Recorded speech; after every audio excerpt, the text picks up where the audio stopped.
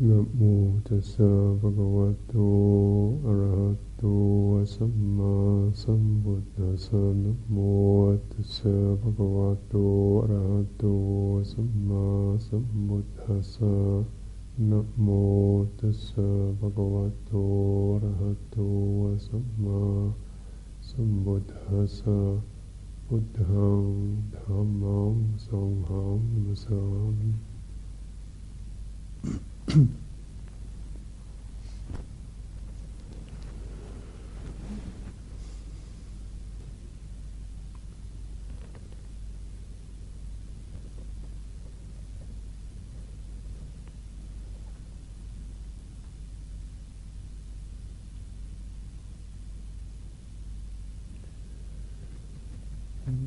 So you can consider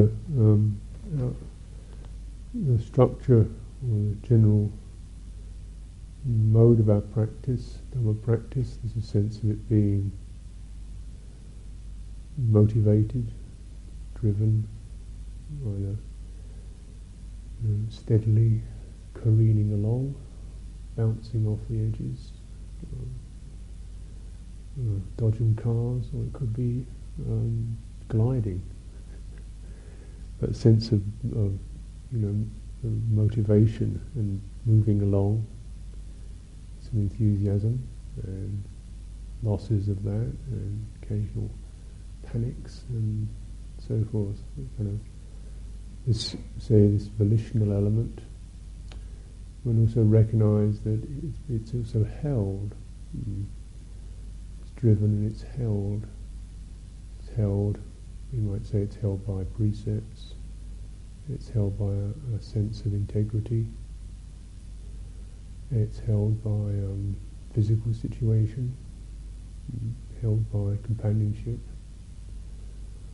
held by faith in the triple gem. So it's held and it's driven, carried along. These are two particular forms of how sankhara manifests, conditionality, and to recognise, there's skillful and unskillful, and we can't abandon it. We have to use the skillful to clear out the toxic or the unskillful, driving volitional urges, and holding. Holding, we might say, is to do with attention, manasikara, which in a way establishes our frame of reference, our scope within which the mind operates at any particular time. It can be a breath, or a mood, or a project that we're doing. We give our attention to it, and that's on our screen, either prominently or kind of background. And most of us probably have, background stuff and then foreground stuff, and we oscillate between the two.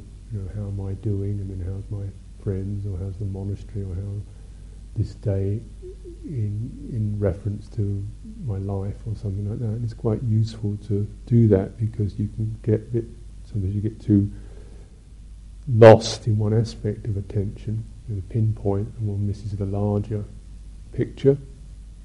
Or one opposite can also be true. It's less likely that one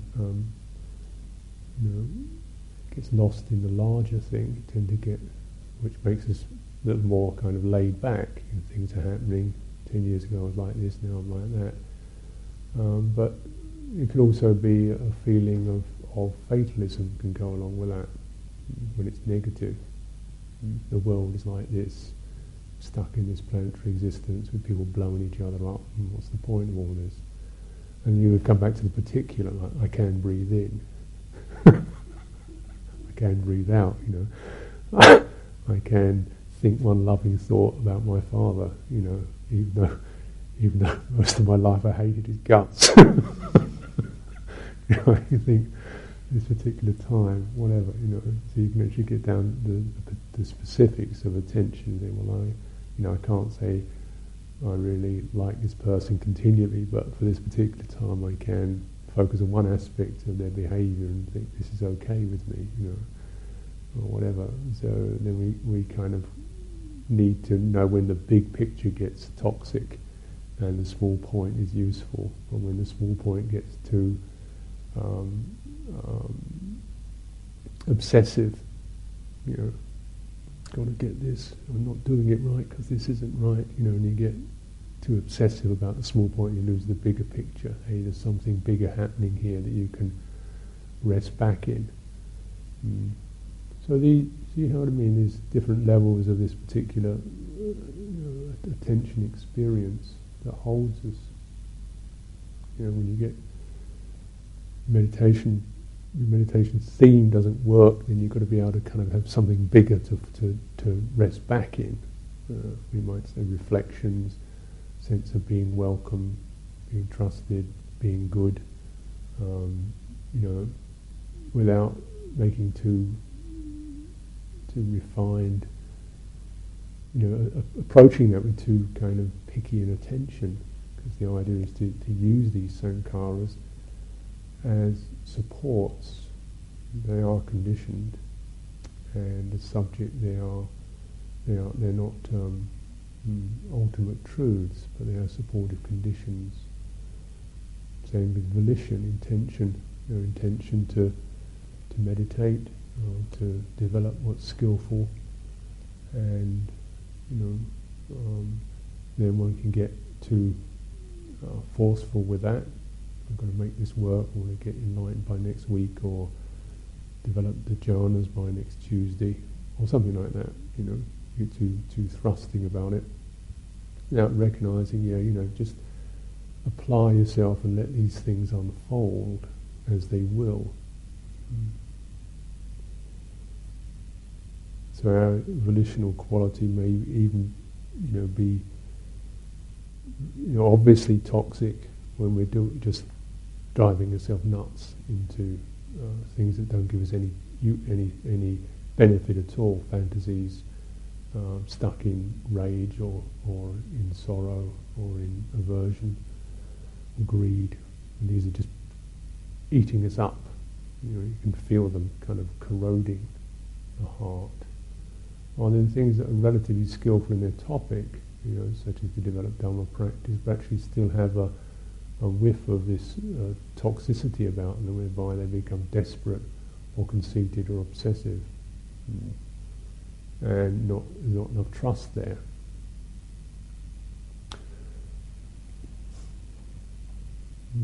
So operating with these contemplating these facets of our practice.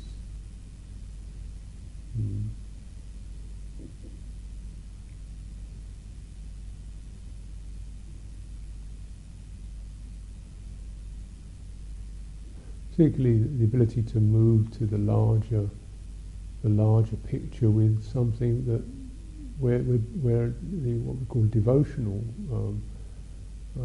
mood, reflective and devotional mood is aroused, which is very useful for both holding the larger thing and also giving one a sense of, being on a vehicle that has a momentum to it. That we just learn how to stay within the vehicle and stay with that and tune it, that the thing carries us. So this devotional sense, which is a very useful way of going to the larger picture.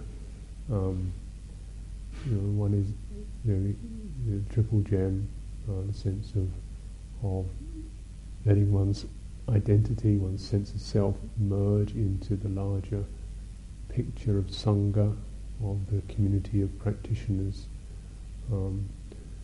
Feeling a sense of the Buddha almost as the personification of Dhamma, which is the Buddha sometimes described himself as this way, not just this particular bodily form or personality, but see him as someone who is like a personification of the teachings. So it helps us to get a sense of, these are not just abstract; these are livable. He's can take on human form, and there's a variety of forms for that. And so, because these forms, Buddha forms, are not, they're not male or female, for example. Actual Buddha forms, like Lokavidu, knower of the worlds, incomparable teacher, awakener, skillful conduct. So, and this is really what Buddha Nusati is about. That Buddha images themselves didn't appear for 300 or 400 years up till the historical Buddha passed away, and the Buddha himself wasn't very keen, it seems, on having physical representations. So originally they used to have just things like stupas and sun symbols and Dhamma wheels and empty spaces to represent Buddha, and it gives you the opportunity to fill in, your own, your own metaphors, if you like, into that particular area. So you vidyaka vichara, you really conceive and visualize and portray and imagine and flesh out and bring your own heart's sense of Dhamma into that place and build it up. And this can be taken quite literally as almost like visualizing images of what one understands the good, the wise, the pure, the joyful, the truthful, the incomparable leader, one who can guide one accurately. You want that, you could imagine that looking like, or perhaps if not looking like, then emotionally sensing it. So it's kind of, one has that opportunity. You've got some parameters of what Buddha is, but then you can actually, it's empty enough one to build up one's own references. And the use of that is that in that building it up yourself, it becomes part of what you are. It's like you've given your emotive colouring and portrayal and actual cognitive and Dhamma attention to a space. It's got some, it's a big picture, but it's not very, it's not got, all the details are not filled in, it's left deliberately kind of empty. So then the more you give yourself to doing that, then that Buddha, that Buddha-ness is like, part of what you are, because you've put yourself into it. So it's very bonded, and then it acts as a kind of a refuge. Myself, I consider things like the vichara the vichacharana sampano, the flawless, the one who is fully accomplished in clarity and in behaviour. Because this in a way seems to encompass both the conventional realms, of action and karma, and also the clear seeing through that. And maybe one only takes one little bit of Buddha and just develops it. And, what does this mean to me, and how am I like that, and what do I, give to that or respect that, and live it out. So you really kind of embody that in your own way of life. There are many things particular phrases we might pick up. Just think of the ocean-like compassion expression.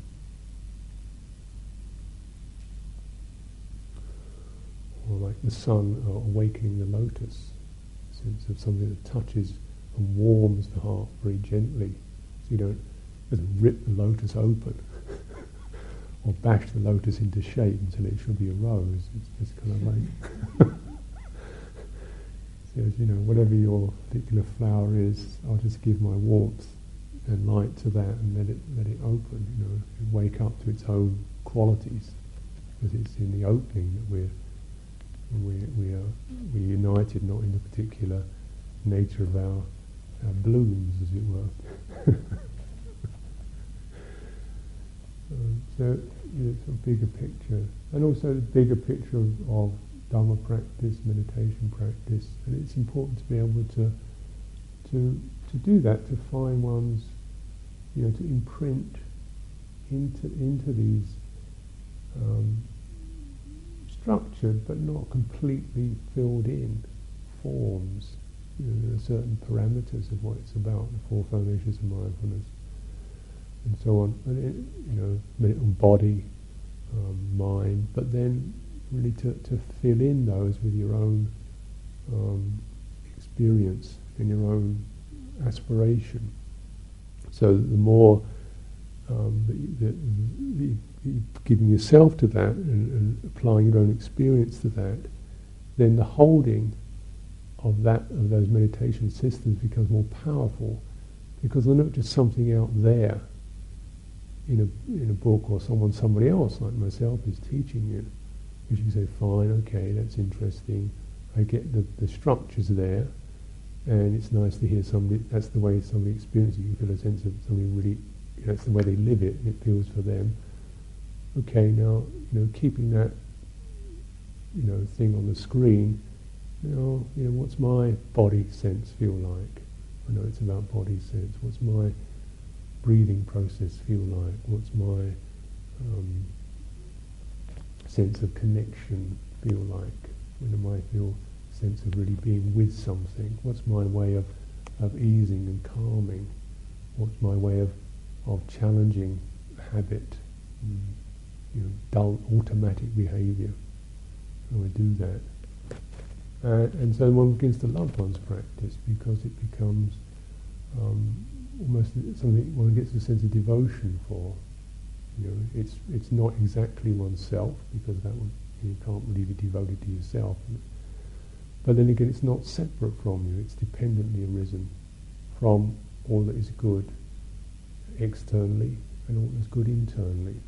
So in this way of this kind of conditionality, one is able to formulate and find a realm of comfort, of firmness, of joy, of clarity.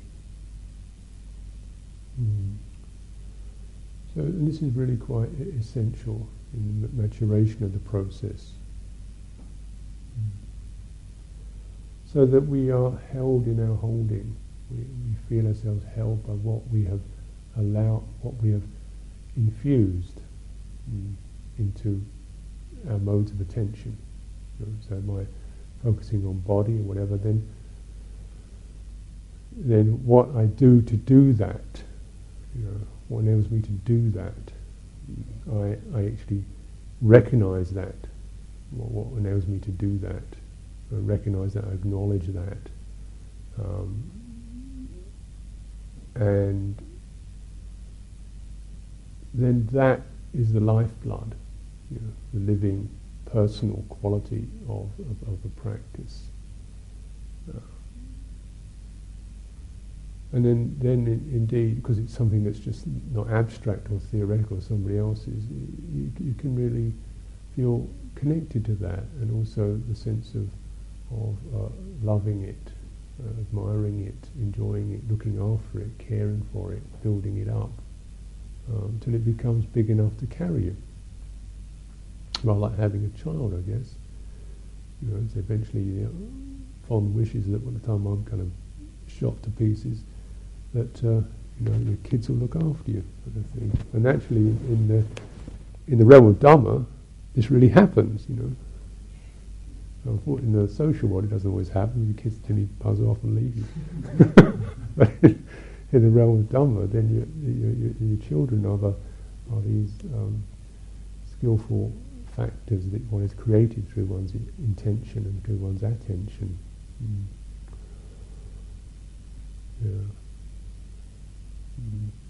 And perhaps we can also look at that in terms of our Sangha process. And I must admit, for me there's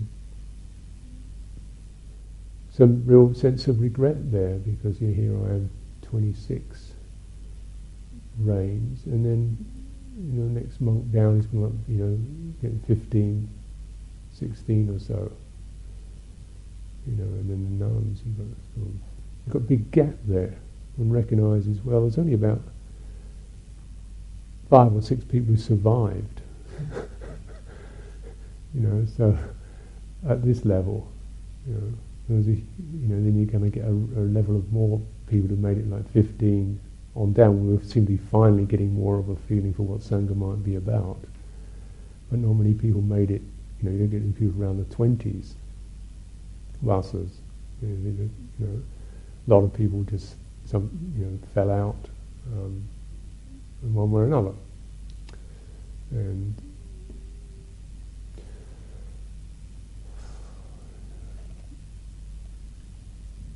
sometimes it's a bit like, you feel everybody, the more that one feels a sense of concern, affection, and response, and inspiration, and so forth with one's fellow summoners, the more you get a sense of little holes left. A little bit of Gruyere cheese sometimes. It's literally there'll be just an old rind left here.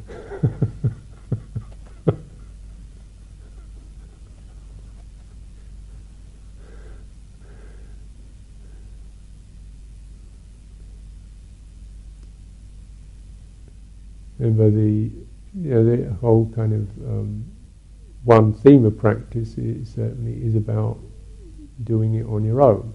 And as I say, do I delight in solitude or not? And so the opportunities for people to practice in solitude. This is where I started, practicing in a monastery, practicing solitude. None of the people I was with survived.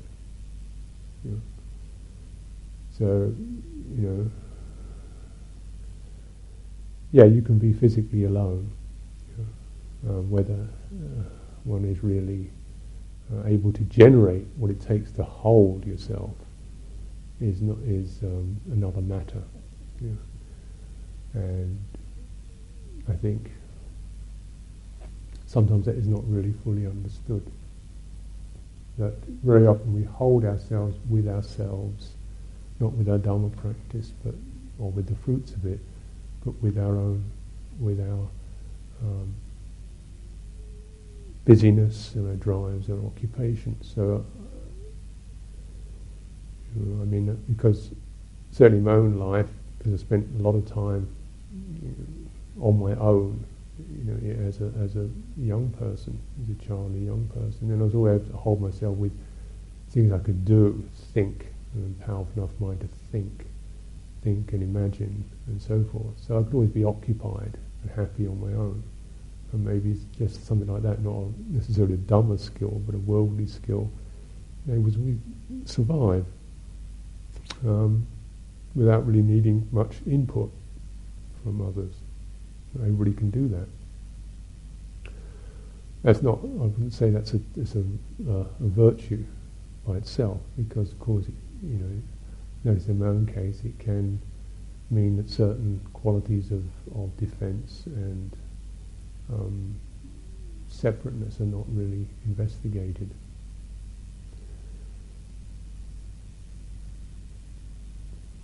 Mutuality is not necessarily experienced.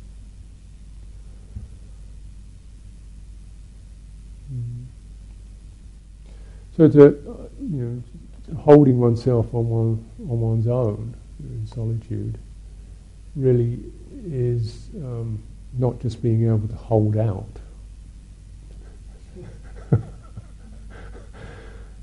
which I think we can do, and maybe that's a saving grace in some respects. But like all the people who are not here, we're able to hold out for a while through being somebody or being something or doing something or whatever, but really not necessarily having generated the kind of field of support, Dhamma support, that holds one when one can't hold anymore. When some of the self-holding begins to wear out. This is where we need to have something that holds us. Our faith, our sense of trust, our sense of okayness. a sense of love and being loved, being trusted. And this may not be an issue for some of you who are at the first stages of where it's all nice and interesting and so on. But I think it's important to begin to acknowledge, there is a holding beyond one's self that must be grown into. Because your self doesn't last that long.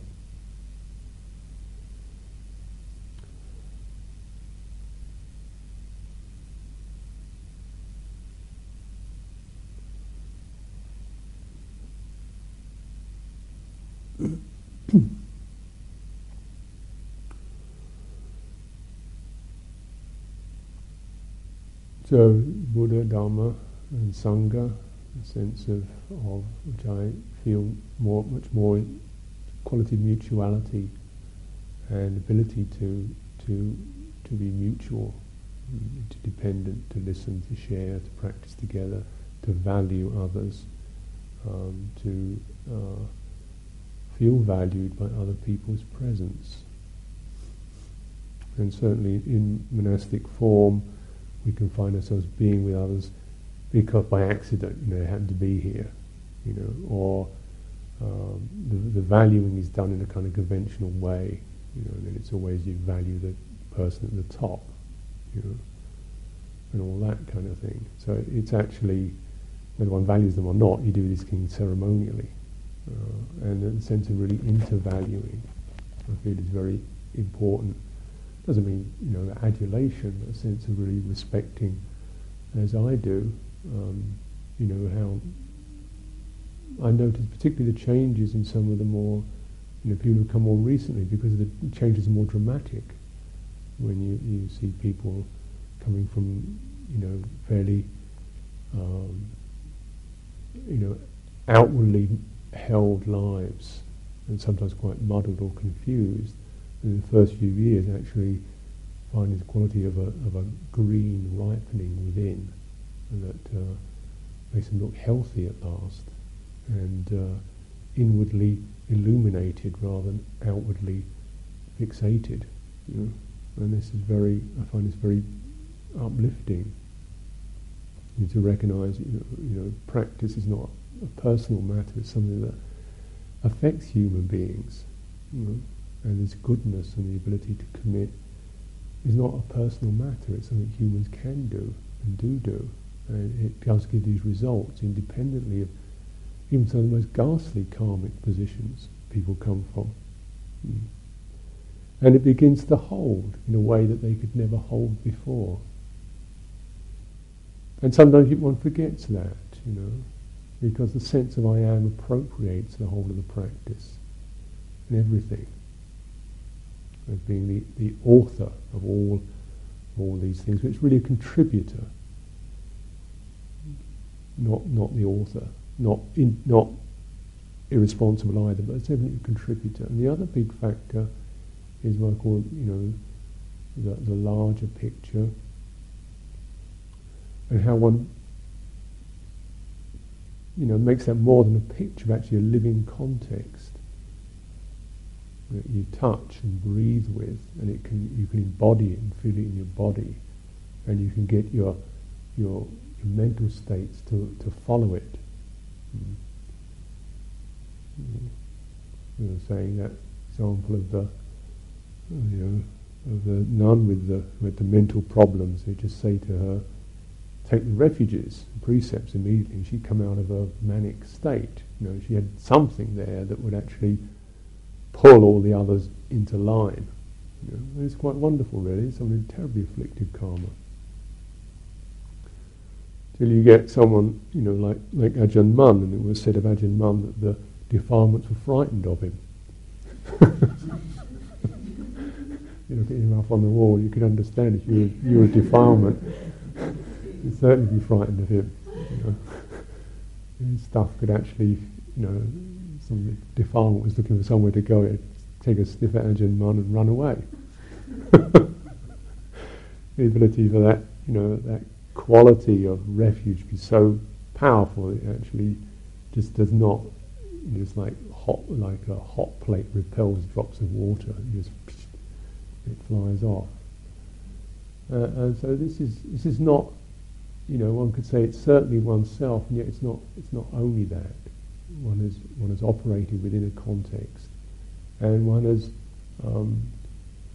tempered and modulated and rewired this intimate experience of conditionality, mutual conditionality.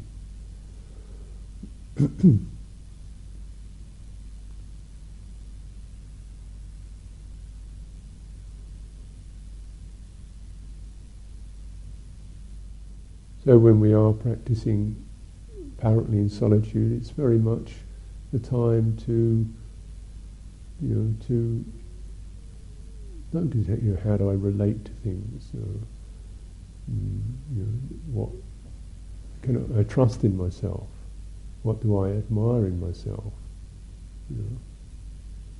What do I, to actually enhance those rather than what can I criticize about myself? There may be, if we can't actually develop a sense of admiration, then perhaps a sense of criticism should be laid aside until we've got something. Because if you're empty and shot away already, you don't need any more. You don't need any more kind of paring down. You need to have something to hold you up. And then taking that and dwelling upon it and lingering in it and meditating on it and walking with it and sitting with it until it becomes something that you really feel is your friend who won't let you down. So this is the levels of Dhamma as conditionality, conditions for our support.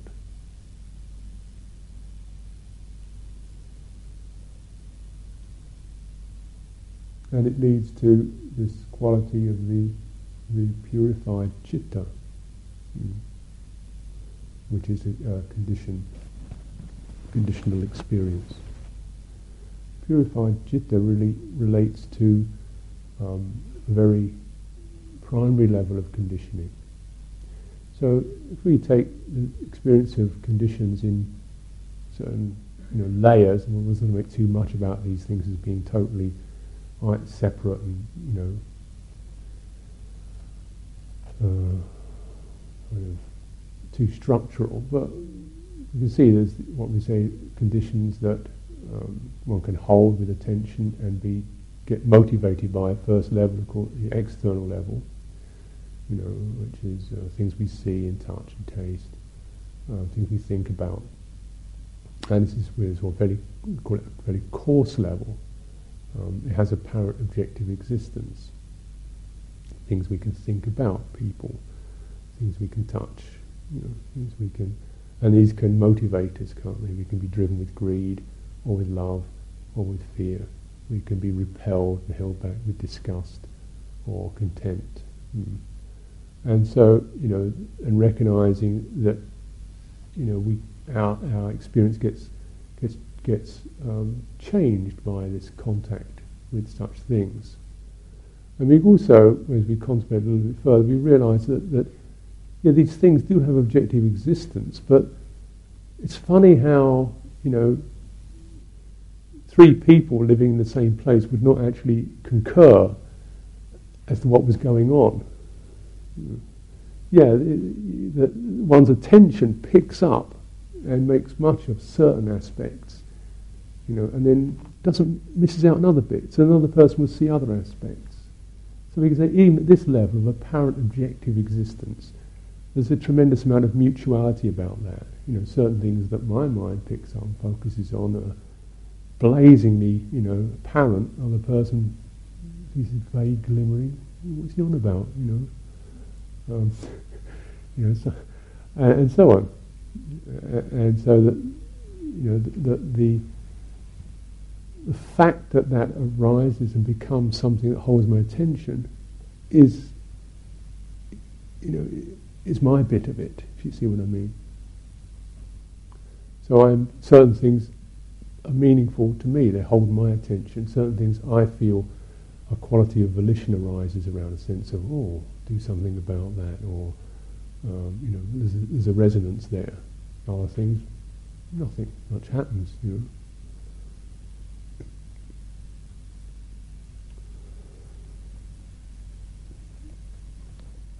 And so this is the level, which you get two kinds of you can see there's contact. There's also what's called designation contact. There's a kind of actual, what we say, the sensory impression, which is called resistance, which is basically something pings on you.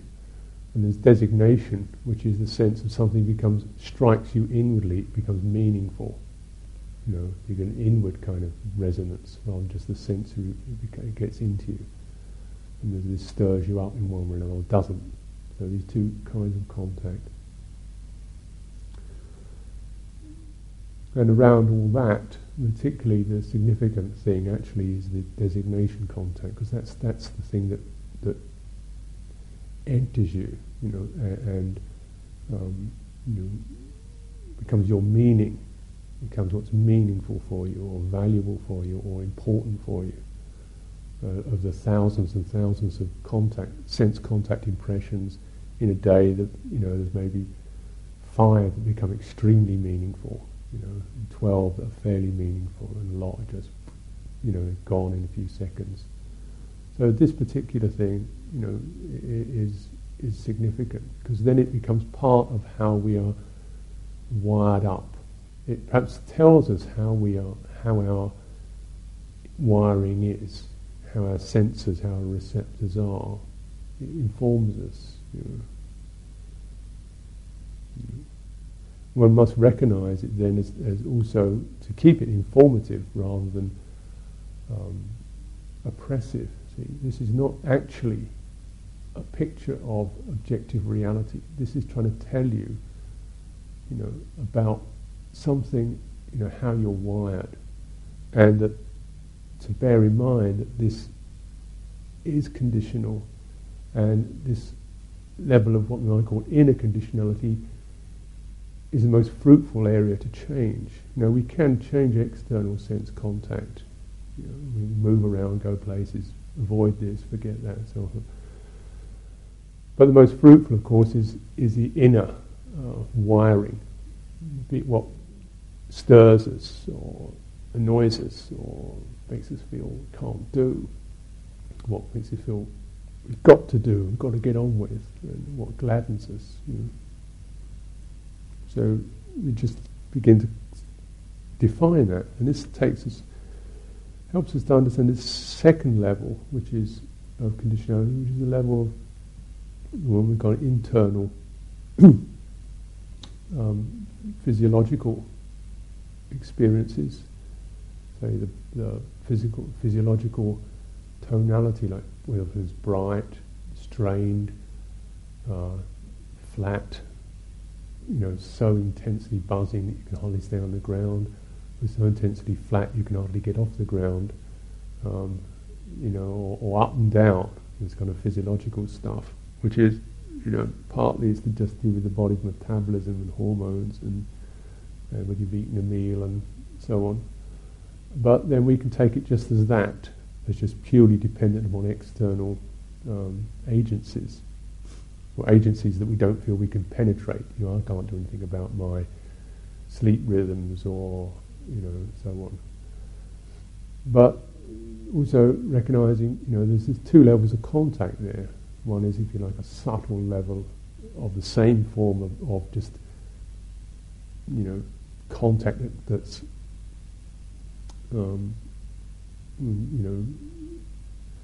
objective, and some things are about contact which is to do with what really grabs me, how I'm affected by low energy, when I feel depressed by it, inadequate by it, how I'm affected by high energy when I feel suddenly intense and I've got to do lots of things, or push everything around, Is it, or can I just acknowledge, this is high energy, this is low energy, this is, say, not feeling very well. I don't have to start getting into death fantasies and depression and interpret that as some sort of spiritual process, because because I've got low energy and think of cessation as some sort of glorious thing, when it's really just coming out of one's feeling of depression.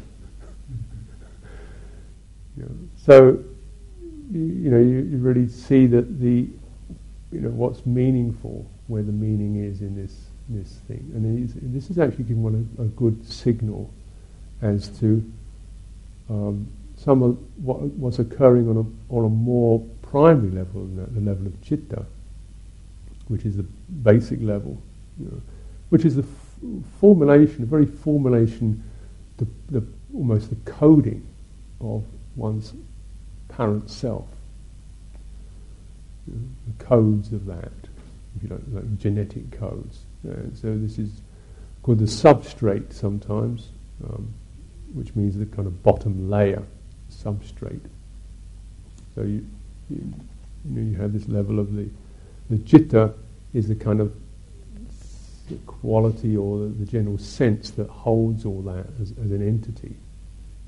And from that, then these citta level, then various moods and thoughts and emotions come arising up, and we tend to not really penetrate where they're coming from. So just so you've got what's called Cittaviveka refers really to the first course level, or settling back in terms of bodily embodiment experience, the physical, apparently physical experience, being able to be, not blown away by external sense impingement, or recoiling from it, but at one's ease, in the presence or the absence of external contact, in a bodily sense. Cittaviveka refers to being able to be settled back and find a level of comfort within the flow of emotional, mental, psychological processes, to the point in which they become purified, or they, and the purification is really rather like you've got,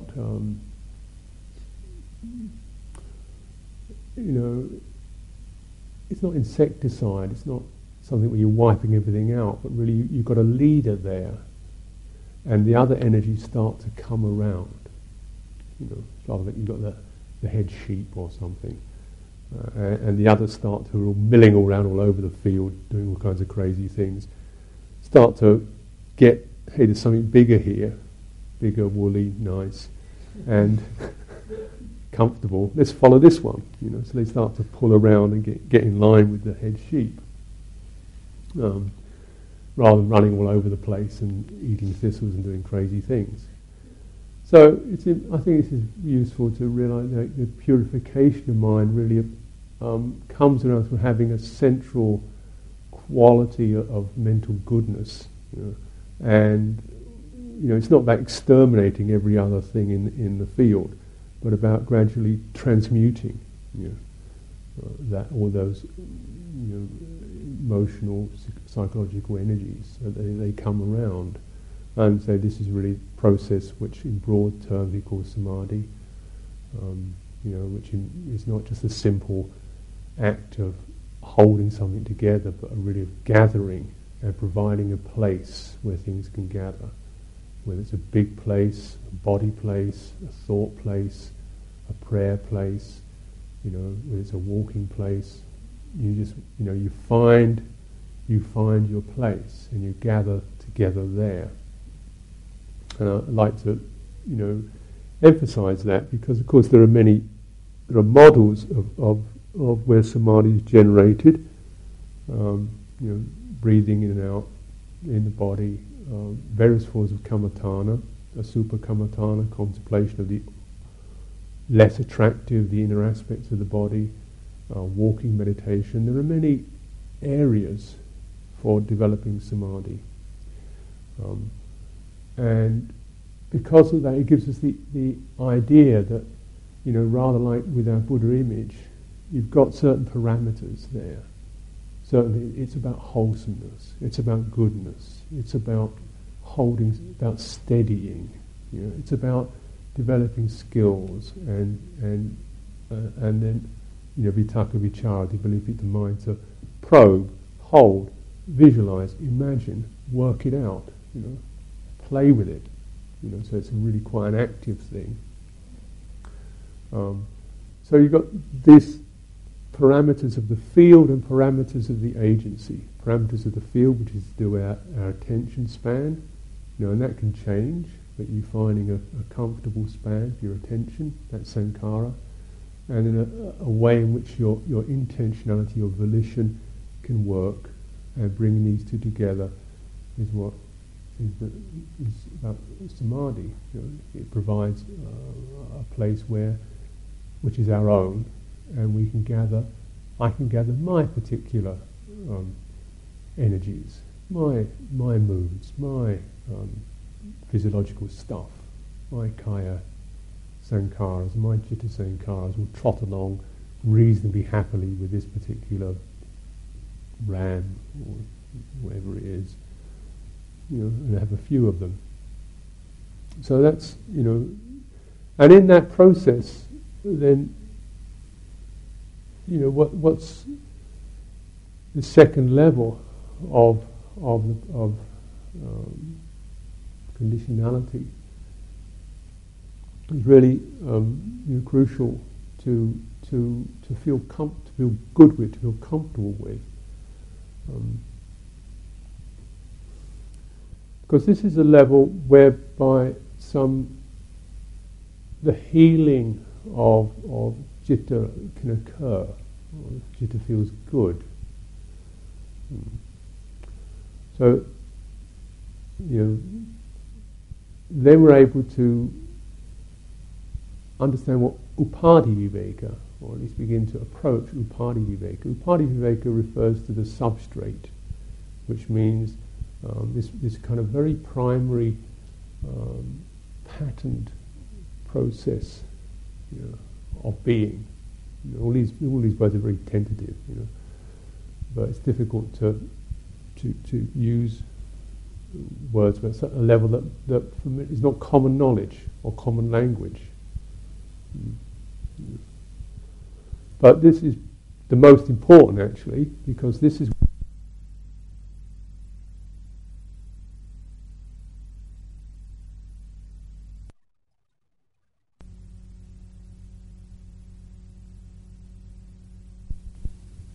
is, and it's a sense that is the most dominant, all-continuing, pervasive, and yet mysterious. It seems to have no particular features that we can locate, and yet it comes up, and its changes are mysterious. The basic sense of I am. And this is what is the ground for rebirth, or for further existence, put it that way.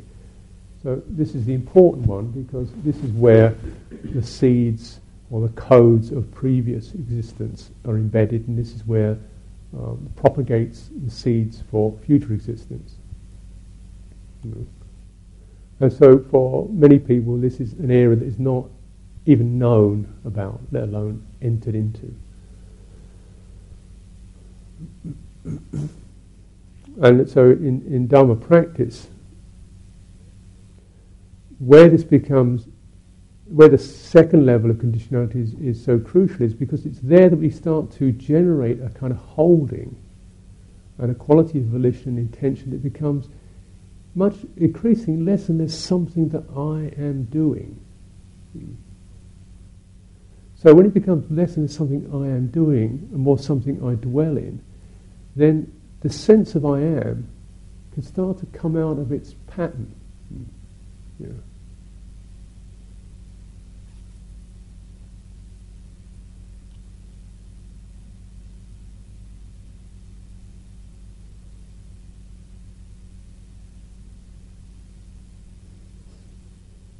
So in that second level of Cittaviveka and working with the sankharas on this level, the conditioned elements on this level, we are in fact starting to with our own initiative, and our own inspiration, applying them to conventional external parameters, taught and instructed parameters, you can generate something that's not exactly me and not exactly not me, but it's like our Dharma child, or our home, our residence. And then as we do that, we're able to relax within that and start to let that lead us and carry us. And this is significant because it's only with this, well I say only with this, but I would maybe modify that, but as far as I would say, it's through that the quality of I am is no longer leading, no longer directing. It may be resident, but it's no longer a house, it's no longer the leader. The Dhamma practice is the leader. And then one will be able to actually contemplate the sense of I am, or acknowledge it, and begin to perhaps come out of its patterns, recognise there are patterns.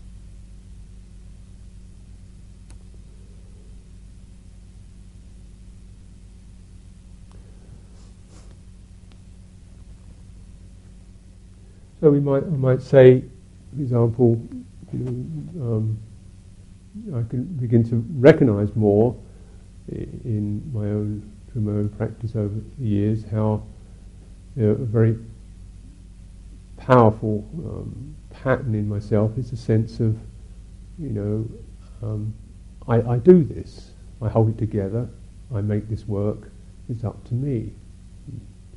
A tendency to rely on others is limited. There has been some use in that, and others fall apart.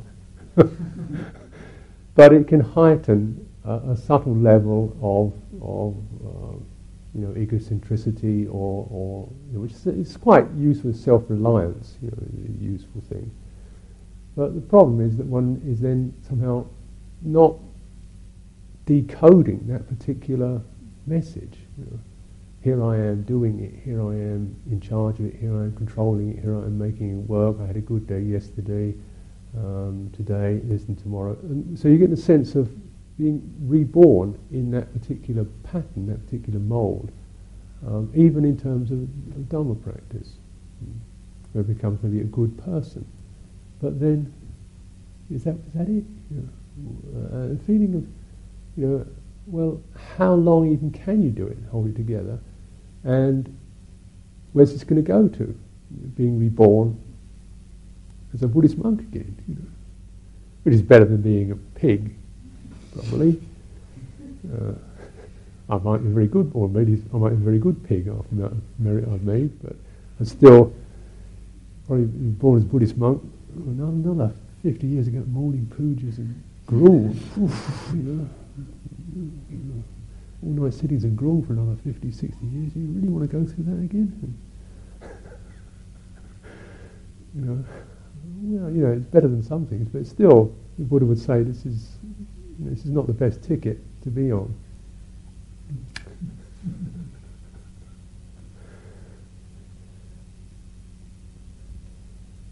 So that sense of having something where one can come out from being oneself.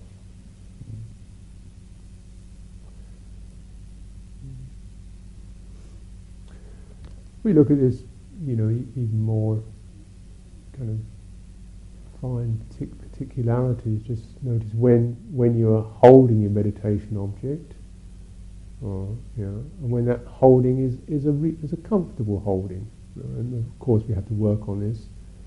But then working way in which you feel that really, you're doing it. It's your practice. Working, so you feel a sense of enthusiasm with that. It's not just something that got dished up, but you can. Okay, you've made some preparations. You've done some work on that to make it fit. You feel comfortable with that. The sense of comfort doesn't mean, totally at ease, but rather like when you're doing good work, or if you're, you're going for a walk, in the mountains or in the hills, and sometimes you sweat and strain and scramble, but you feel basically comfortable in yourself. No matter what the external impingements are like, they could be pleasant or unpleasant, but you can't really have much say over that. But you can have a say whether you feel good in what you're doing. And this is really like a good way of considering one's practice. It can be hard work, but one feels essentially at the level of citta.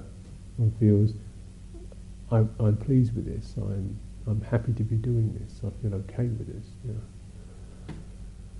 So, finding one's meditation practice as themes and ways of working that you can get to, you can arrive at that ground. Because that's the place of where you get the fruitions of piti, the fruition, a sense of connection and uplift and enthusiasm, and sukha, which is a quality of comfort, easefulness. Even if you're working quite hard, there's a sense of being at ease within that field of activity.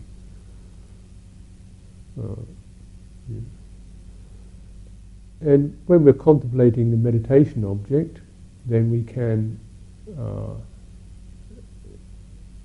if we're arriving in those areas, in that area of connectedness, then we can really allow that to inform us about the meditation object. And something I found myself just using the example of the breath, breathing in and out. Where you focus on the breath, breathing in and out. So the assumption, for example, is, well, breathing in and out, something happens to my lungs, throat, nose, well, yes, that's true.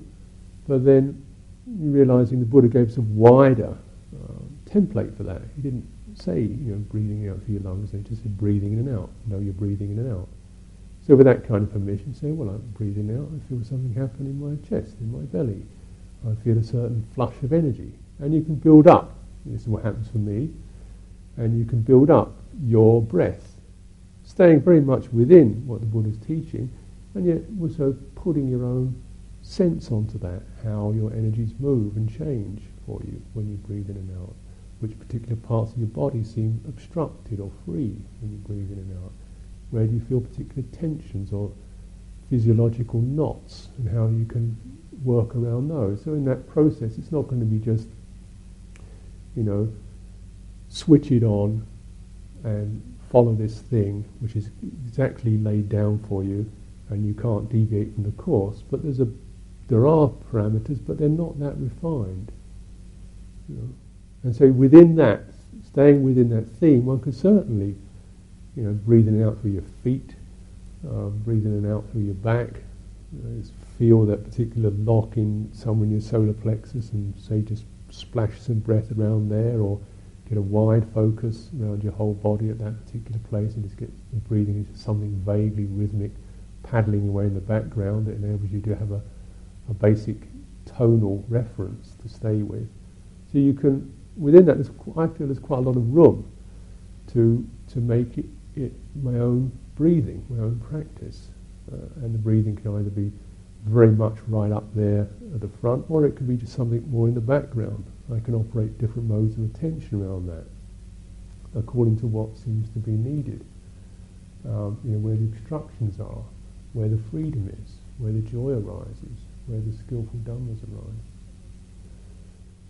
And one can, in this practice, maybe it's something particularly Theravadins tend to suffer from because of their kind of whole battle cry of being original and unwavering from the time of the Buddha onwards, and we do not flicker or whisker away from the Lord, kind of thing, and which they've actually kind of made the Lord a little more tyrannical than he really was.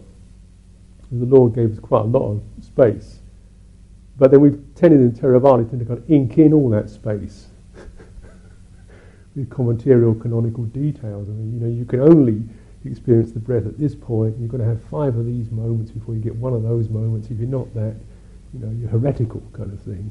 And so that, in the attempt, I hope it came from the idea of trying to be clear and helpful. All that space has got inked in, and I feel one's actually got to start rubbing out some of those ink marks and say, well, fine, that's what happens for you, good luck, but this is what happens for me. So that, not feel a sense of being deviant, but really trying to actually being, trying to follow what the Buddha was offering us, which was room to breathe. And often people, we have so much bodily constriction anyway, and sense of shame and got to get it right and not very good, and all that already pretty tightened up, that we don't need to tighten up the parameters even more, from a sense of, just buying into our sense of doubt and guilt and feeding them. So, move away from those hindrances. Move away from those strategies of trying to be loyal, no matter what. It kills me. But really, saying Lord Buddha was a compassionate being. He did allow us, this contemplative space to find our level, find our way.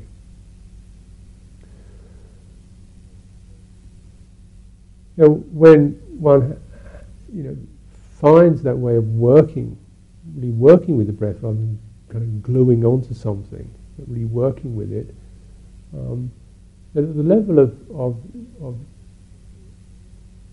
where the experience becomes more physiological and also touches into our emotive, mental patterns. You get a sense of the mental stuff coming up, or the physiological stuff, the rhythms, the pulses, and the sense of the mind shimmering and wavering, in skillful and unskillful dhammas.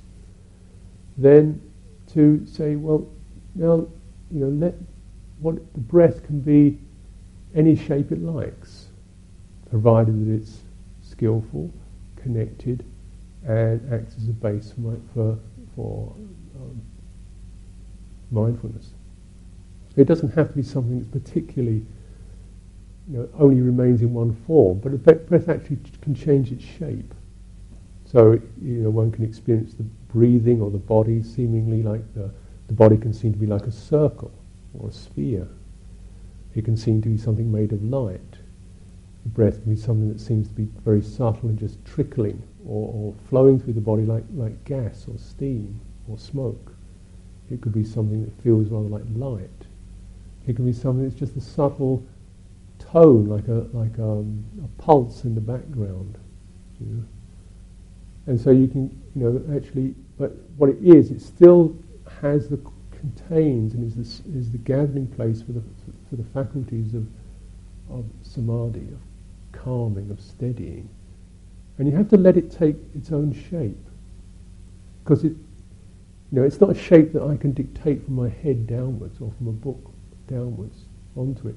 It has to arise out of how my faculties how this being's faculties come together, and how they present that. Rather like, my Buddha image is not going to look necessarily like this big one on the shrine here. And it may not be something I even visualize, but these impressions could be visual or just felt or mood impressions of what breathing is about. And you let it take its shape, you let the shape change in accordance with what the parameters really are. With mindfulness, vitakka vichara, piti, sukha. And this means then that those, all the mental energies are then free from being held into a particular conventional mode, or even a customary egotistical mode. But then it frees up the space to experience one's own psychology, one's own emotive energy in a truer way. So I noticed myself that before I practiced meditation or mindfulness of breathing, then fairly sort of impassive, neutral, phlegmatic kind of person, emotional, pretty monochrome emotionally. A couple of tones there. You've had a few, okay, a little more livened up. That was it, But then having practiced anapanasati, I can see that, grief, rage, joy, love, pain, tenderness, sorrow, wrath. Suddenly it's technicolor, I thought this was supposed to be about calming you down, more wired up than ever. Because it's like all that stuff, that emotional potency was actually held by external contact impressions, by being in a particular role or function or activity. It just kind of holds the whole emotive sense into a particular, for me anyway, a particular sort of held down state. And you have ways of unconsciously that one holds it down. Feeling a bit restless, go and do something. Feeling a bit lonely, go and be with somebody. Feeling a bit irritated, then have a drink or something like that. When you don't do that anymore, then all this stuff starts to, come out of the woodwork, and you get an extremely colourful and florid experience. And just trying to stand in the middle of that with your little book in hand, saying, "Okay, you guys, I want you to follow the breath now." No, don't be like that. You be like this. They just say, "Oh, nuts to you, mate." And all the sheep all over the field. But so you can't just do it from this kind of, this is what it says in the book thing. It doesn't actually work. It's because it's got no emotional attraction to it, no emotional richness to it. You've got to get the big sheep in there that you've built up. Who've got plenty of, who's attractive, big, woolly, fluffy. Gather all the others around, and in a way it's of the same family as the rest of them. That's a significant bit. It's a sheep like they are, so they recognise it and come around. So it must have that same kind of quality of emotive brilliance, even more emotively brilliant than the hindrances, which have got some pretty flash colours to them. But it's got to have more than that, in order to attract them, to recognise this is the leader. So this is where, coming out of oneself, myself, I'm a fairly okay, passive, neutral sort of bloke, into, my internal world, can't work in there on that level, being that kind of person. It's got to be a little more kind of, full on, emotively, playful, agile, brave, warm, tender, the whole lot. And so the palette has to come out. It's got to be brighter and more agile and more with it than those frisky little defilements that are pretty sussed in many ways. So, that's what so you have to have the room to kindle and create that creature, let that creature grow.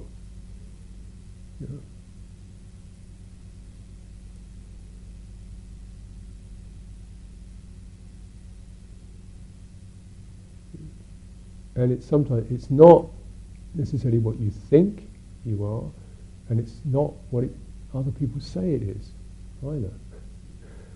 It's not what it is in the book, and it's not what it is in your head. It's something other than that. It comes from meeting and trusting and working and giving one's heart to it. Very much so.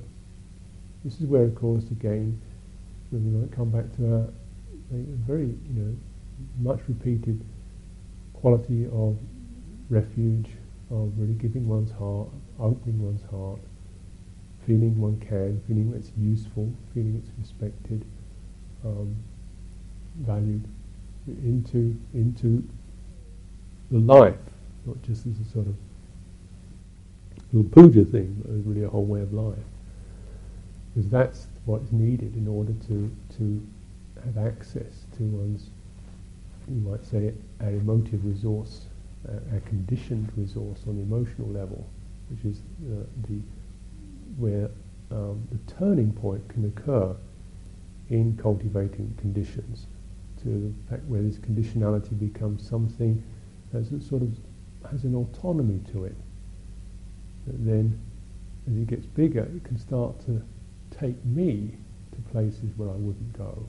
It can start to make me relax, and eventually helps this sense of me to begin to become much more diaphanous, permeable, amorphous, and in due course, the ability to really begin to understand that and break the code.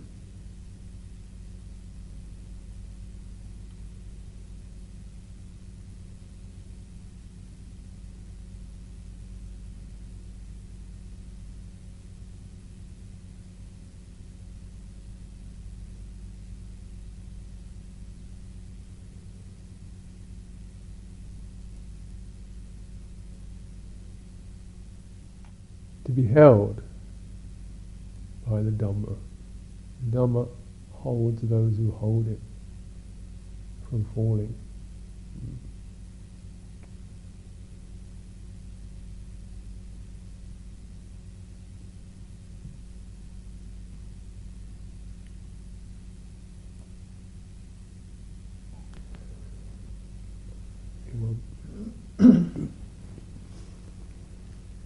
Andumayang Dhamma Varakatha Sadhu Karang Tatama Se